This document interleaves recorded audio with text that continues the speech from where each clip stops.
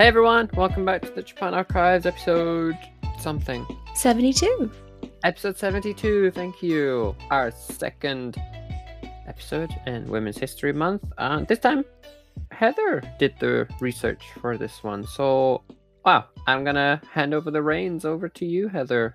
But first, of course, how are you doing? A wee bit nervous to be presenting for the first time in, oh my gosh, when's the last time I presented something? I don't even recall, but it's been a few episodes back. Turtle Folklore. Oh my gosh, that was episode 63. I think that was it around the same time? Like, was it April or around April, wasn't it? The 30th of May, that episode went up last year. Oh wow. So it's been about 10 months since you've took the reins. It has indeed, and there was a lot of stuff going on at that time, as I recall. There sure was. So otherwise I'm doing fine. It's been a long week, but this weekend has been super nice, so I'm so glad for that. And saw some early cherries blooming.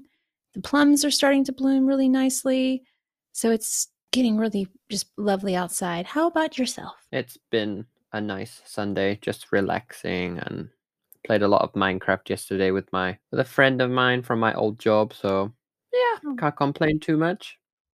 But I'm actually very excited for this episode because I know nothing apart from the poem we did for her in episode 50... 54B? 55B? 54B, The Divine Crow. Yes, well remembered.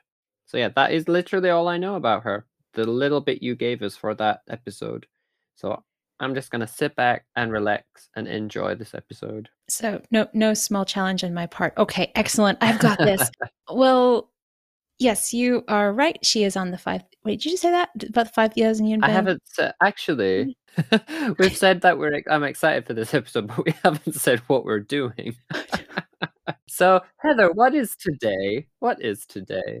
Today we are going to talk about Higuchi Ichio. And do you know who Higuchi Ichio is? The woman on the 5,000 yen note. Fun trivia fact, do you know she is the second woman to have been featured on Japanese currency? The first woman was an empress. Yes, and Empress Jingu, who was technically not an empress, which I'm still confused about to this day. But we will deal with that when we get to her, going through our reigning monarchs of Japan. So yeah, the second woman, that's cool. And also there will be, I think it's 2024. I want to say they are replacing people on the currency, and there will be a new woman on the 5,000 yen bill. Do you know who it's going to be? Oh, I did when I was doing research like last week, but now I've forgotten. But no worries. Okay. Well, we'll have to maybe do a bonus on her, perhaps. But I do know she was heavily involved in education and was in fact educated in America. Oh, cool! Very nice. I'm going to switch from currency to talk about the person on the currency. And I am going to be reading. So in Japan, family names are listed first, then first names are listed. And it used to be, I forget, was it like 2 or 3 years ago? So before, if you saw a Japanese name written in English, most of the time it would have the first name first and the family name second. However, oh gosh, when was it? I don't recall. Maybe 2 or 3 years ago in Japan, perhaps, that they said officially that you should still keep the Japanese naming convention. So family name first, then first name last. So I'm going to be doing the standard Japanese convention for putting her last name first and her first name last. Anyway, she was born May 2nd, 1872, and her name at birth was Natsu, although she also called herself Natsuko. So for the time being, I'm not going to call her Ichio, I'm going to call her Natsuko, and then I'll show you what point we change. But she was from a poor family, and her father was a low-ranking samurai. Now, during this time period, women did not have the requirement to have a higher education. They were required to be educated for about 6 years. So essentially, kind of elementary school, that was the compulsory education. Women were only required to get that education because they really only needed it to get enough information to become good wives and mothers. Was that a quote you found? It's a paraphrase, and I wanted to put it in quotes because I have strong feelings and opinions about that, but we're going to keep going on because this is the Meiji period when she was born, so we have to just talk about what was happening during that time period. Yeah, I have strong opinions. It was said that Natsuko was highly intelligent, and her father wanted her to continue her education, as well as Natsuko. So he enrolled her in a Waka poetry school for girls. It's also like a literature school. I'm using a lot of references, and I've seen both listed. But this was unusual at the time period because, again, what was the point of educating women? However, Natsuko's father was very proud of his daughter's intelligence, and I read that, in fact, he even named many business ventures after her. Yeah, she was much beloved and much cherished. She was very bright and clever, from what I read, that she was quick to think and a very good student. However, this time would not last. Natsuko's father died from tuberculosis when she was around 16, 17 years old. The family was put into poverty as many of the business ventures that he had failed. Natsuko was also engaged, but the fiance broke their engagement. Now, I don't know if he broke it off or he was pressured by his family to break it off. I saw some conflicting information in different sources I had, but at the end of the day, the engagement was broken. So if he called it off kind of along the lines of going, because we're still in the Meiji period, that you were going to marry a family who was quite wealthy, but now they have lost their money, they're not worthy of being married kind of thing? Possibly, but more than likely they might have had to take care of the family because left behind was the mother and Natsuko's sister. So Right. possibly, social position, social status was diminished. Financial status was basically none. It wouldn't have been a great alliance, which was more important at the time than any affection that, the two young people would have had. It wasn't a good addition to the family. Natsuko was placed in the position of being the head of the family. There had been a brother, but the brother also died from tuberculosis too. And I think there was another brother, but there was some conflict there. But again, Natsuko was placed as the position for the head. Now, this was kind of unusual at this time period because, women were not seen to be the equal of men. Also, women, I read somewhere, could be considered property. But there was no male family members who could do this, so there was no choice. Now, why the mother wasn't the head, I'm not entirely sure, but I was thinking that perhaps due to Natsuko's intelligence and her education level was probably much higher than her mother's, she would have been the better choice to be in charge of her mother and sister. That's what I was thinking. Now, to bring in some money, the family brought in some sewing and mending and washing. Now, during this time period, jobs were extremely limited for women. You had the option of becoming a prostitute or a mistress. If your education level was high enough, you might become a teacher. But unfortunately for Natsuko, she hadn't been educated in the school long enough to become a full teacher there.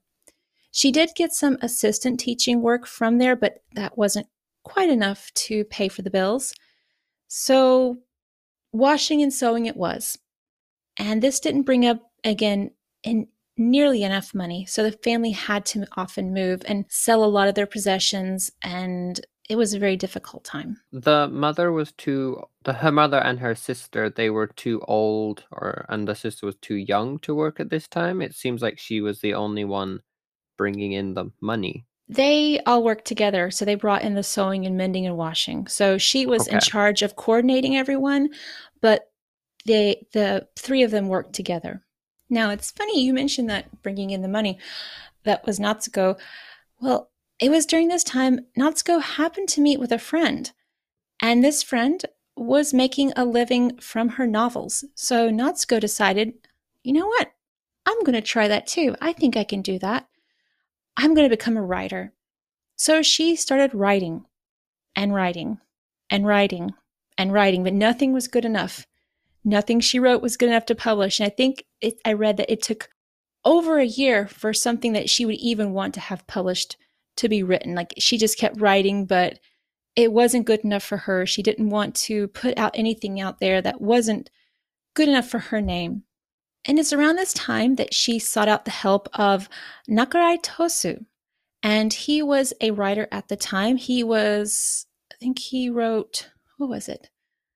A specific kind of writing, which was sort of on its way out as more like interesting European styles were kind of coming into this time period. But nevertheless, she worked with him, and she was hoping he would be able to assist her with her writing. And I think it was around this time that she chose the pen name of Ichio. And at this point, we're going to switch from Natsuko, and we're also going to call her Ichio. Now, her writings were based on what she was most familiar with, the lives of women. She observed women of the district she was in because the family was poor. They would move to the poorer districts that was more close to like the red light district, for example, where women prostitutes and the orphans and children of prostitutes would live. So the people she chose were closer to poverty more often than the well-to-do at the time.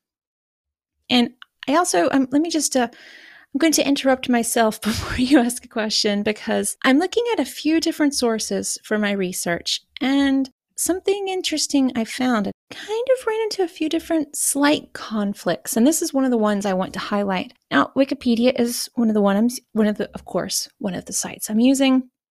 But I was using both the English and Japanese ones. I was getting information. The professor was helping me translate, but also relying on Google Translate because it's a much longer article on the Japanese Wikipedia versus the American Wikipedia. I'm referencing a journal article from around 1950, and then another amazing article that I basically wish I had written this one myself, and I think it's amazing, and I totally recommend, if you're listening to me, after this is over, go and read that article. I think it's really well done. I wish I had written it. So all the notes, all the references will be in the show notes, so you can go and take a look at those.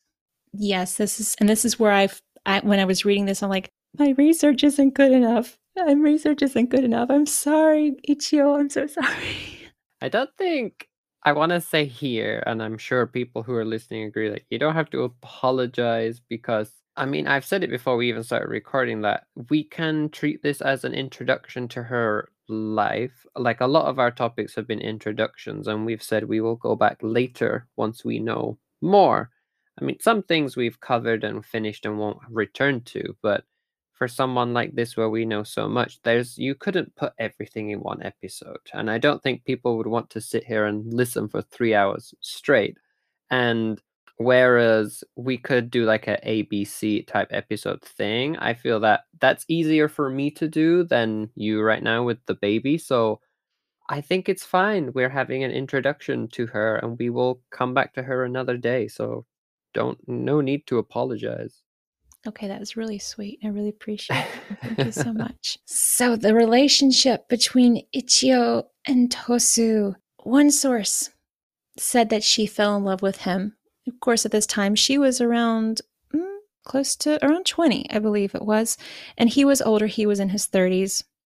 Very fashionable man. I'm not sure if he was fashionable, but definitely very popular in literary circles and very much sought after. She fell in love with him, but he did not return her affection, and instead tried to treat her as a sister. And that the rumors of the relationship, because of course this is Meiji era and around 1890 or so, that a man and woman together, working together, of course, were up to no good. So rumors were circulating across friend groups and were also reaching the teacher of the literature school where, she was assisting in receiving salary. So rather than cause miscommunication and, bad mark upon her family name, Ichio broke off the relationship, and that her subsequent works were heavily influenced by her one-sided, unreturned affections. Now, another source said that he was the one circulating those rumors, and that she broke off the relationship because of that. So a little different for those two. One of them was that, he was trying to push her away and say, oh, no, I'm very high-minded. And the second one is he was trying to push forward. So it possibly could have been a bit of both, or it could have been both influenced. But again, I want to get a hold of her diary to see possibly if there's more information there. However, when it comes to diaries, there's always the potential that it's so one-sided. You can create your own narrative. So Ah. maybe he did do it, but Mhm. she wasn't happy about it. So in her diary, she writes the opposite. I'm not Mm. saying that's for sure. I'm not saying that that is true. I'm not saying she lied in her diary, but it's one of those things we have to consider, perhaps. That's a really good point. Because she did have a high level of respect for him, and she was, quite young. So around 20, you might idealize people. Well, I mean, it happens when you're older too, but especially when you're young and not having been out in the world very much, and possibly only around mostly women, to be working with, someone so handsome, probably, and distinguished and knowledgeable.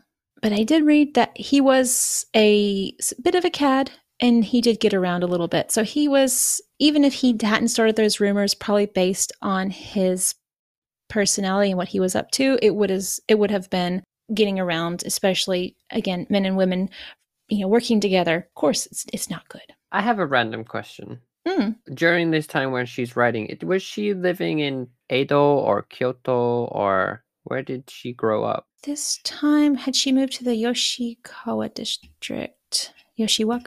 Hang on. Yoshiwara. Thank you. I've got so many different names. Yoshiwara, but that's the thing, the Yoshiwara district, they had one in Kyoto and Tokyo, because that was like the overall name for the red light district, no? Oh, that's a good one. You know what? I can't say that I'm very knowledgeable about red light districts to be able to answer that question. Well, now you're trying to embarrass me by implying that I'm knowledgeable of the red light district. I am saying you're more knowledgeable than me about Japanese history, so that you would be more knowledgeable by default. Not that you're knowledge. That was not my intention, but that's honestly hilarious. She was based in Edo. Sorry. Just to clarify my Yoshiwara comment here. Kyoto did have one, but for some reason I thought they were all the same. There was 3 different red light districts: Osaka, Kyoto, Tokyo. The names were different though. So Tokyo was Yoshiwara, Kyoto was Shimabara, Osaka was Shinmachi. So yeah, Yoshiwara was only Tokyo. I thought it was the same name. So see, I'm not knowledgeable about the red light district. How dare you? My sincere apologies for the implications of the red light district, even though I didn't know I was doing that. I'm sorry, but okay, back to what was I talking about? So now we have an adrift Ichio, who broke off the working relationship she had and needed some assistance to publish some things. Well, luckily she was able to get some assistance from her friend Miyake Kaho. This friend helped her publish her works, as well as eventually help publish her works in the literary monthly Bungaki. Now, she was getting a lot of attention for her writing. Many young writers, especially young male writers, would come to her and seek her for admiration and advice. But her writing wasn't bringing. Oh, Ooh, that's a bit like last week. One of the women we talked about, she was admired and people came to her for her literary advice as well. Which is interesting because you've said before, like, women weren't supposed to have this kind of strength, I suppose. they But like, weren't. it was frowned upon, but men were still happy to go and get the advice from them. It's interesting. That interesting. Isn't it just? I feel like that's a topic I really want to research more into. So her writing wasn't bringing in enough money to support her family. So even though she was being sought after, the money wasn't coming in. So the family decided to move, and they moved closer to the red light district of Yoshiwara. And her family opened up a small shop selling cheap candy and odds and ends. And the shop was very popular. And even though the shop was very popular, it was not doing so well. Eventually, competition opened up basically across the street, and so the shop was closed and the family had to move again. Ichio and her family really struggled to make ends meet, but it was around this time that she wrote one of her most famous works, which is Takekurabe. And the money started to come in. So she was getting paid, she was getting recognized. This is her most famous work, I believe. It's the, is it pinnacle or the peak of her writing. But here's where I'm gonna kind of get a little sad in that she died November 23rd, 1896, and she also died from tuberculosis. So right when she was starting to get really known, getting her writing skill honed and getting income from that, she had to retire from writing, and then she died. And she was only 24. So in her really short, yeah, like only 24. And she had to stop writing a few months before her death as well because she had lost so much strength. And she only wrote for about 4 years. But her works are considered to be a treasured part of the work from the Meiji era. She wrote over 20 short stories and somewhere around 4,000 poems. Now, you have to admit that that is still very impressive over only a 4-year period. She found her inspiration and she went for it. I mean, she was educated, like classical literature education, so she probably started the poems when she was around 14. I think she was enrolled in the literature school. So like that's what, 10 years? Less than 10 years. So she'd probably been writing the poems for much longer than she started writing the novels, because she decided to write the novels as a way to make money, but she had been writing the poetry.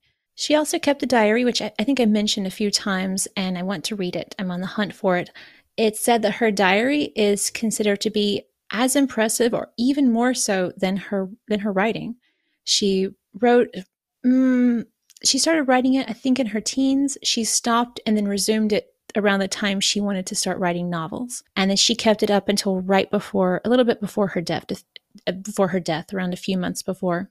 This is where I'm going to stop for right now, because the next time we visit Ichio, I'm hoping that the two of us are going to be able to read one of her works and then talk about the time in her life when she wrote it, as well as hopefully be able to read some passages from the book. That would be very nice. I mean, definitely. I mean, she has so many things published, and I suppose in a way, like you said, we said this is more of an introduction to her life, but then also her life was so short.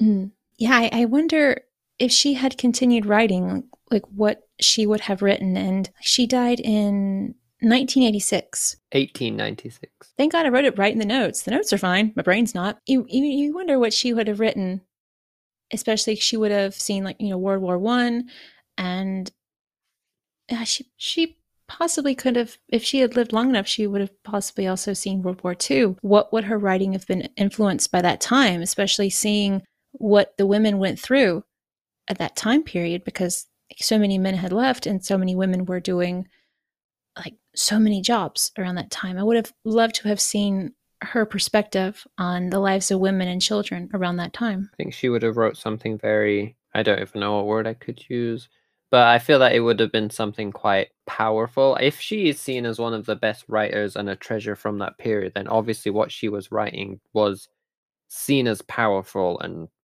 touching. So if she applied that same aspect to what happened during the war, that would have been a very impressive piece of work. But I definitely found this introduction interesting. Like I said, I didn't know anything about her. I knew she was known for her stories, and like, you've read one of her poems before, so I knew she was a poet, but I didn't realize the sheer amount of poems she wrote. And 20 short stories is a very impressive amount, but I feel that if you told someone, "Oh, I've wrote 20 short stories," they would assume a much longer time period than just you managed to complete all of that work in 4 years. Well, it's interesting that you mentioned that you didn't know much about her. I talked to the professor, and he did not know a lot about her either, which was interesting. Generally, when I have any literature questions, I go to him and say, "Hey, what can you tell me about this person?"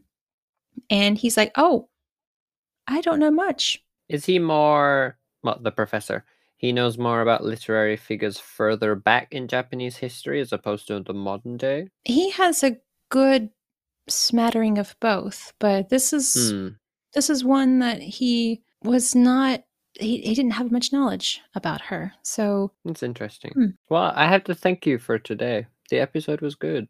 I enjoyed it.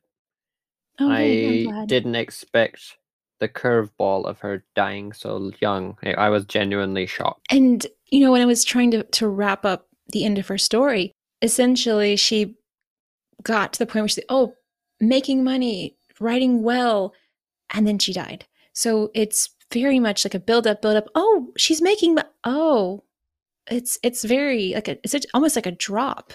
Even when I was doing the research, it's just kind of everything just ended so abruptly. What happened to her family afterwards then, if she was bringing in all the money finally for them? That's a really good question. I don't know.